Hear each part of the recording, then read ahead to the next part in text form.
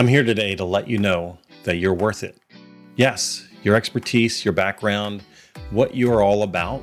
Sure, there's a lot of people in the world that aren't willing to pay a nickel for what you're offering. And you know what? That's okay, because that's them, not you. There are people in the world right now that want your expertise, that want what you give in the world. And you know what? They're willing to invest in it.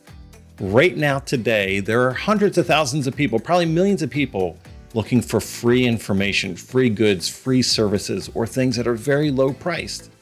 In the same niche, in the same market, the same product, the same service, there are other people in the world that are paying tens of thousands, hundreds of thousands, millions of dollars for the exact same answer, the exact same transformation that you're providing.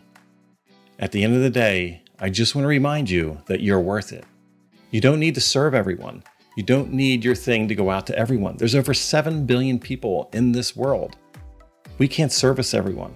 I know it sounds really cool, but at the end of the day, we just need to serve the people that are right for our offer, that are willing to invest and pay what we are worth.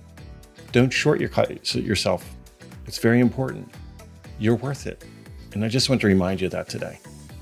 To go out, create that offer, attract the people that find value in what you're providing, because you don't need the rest of the world.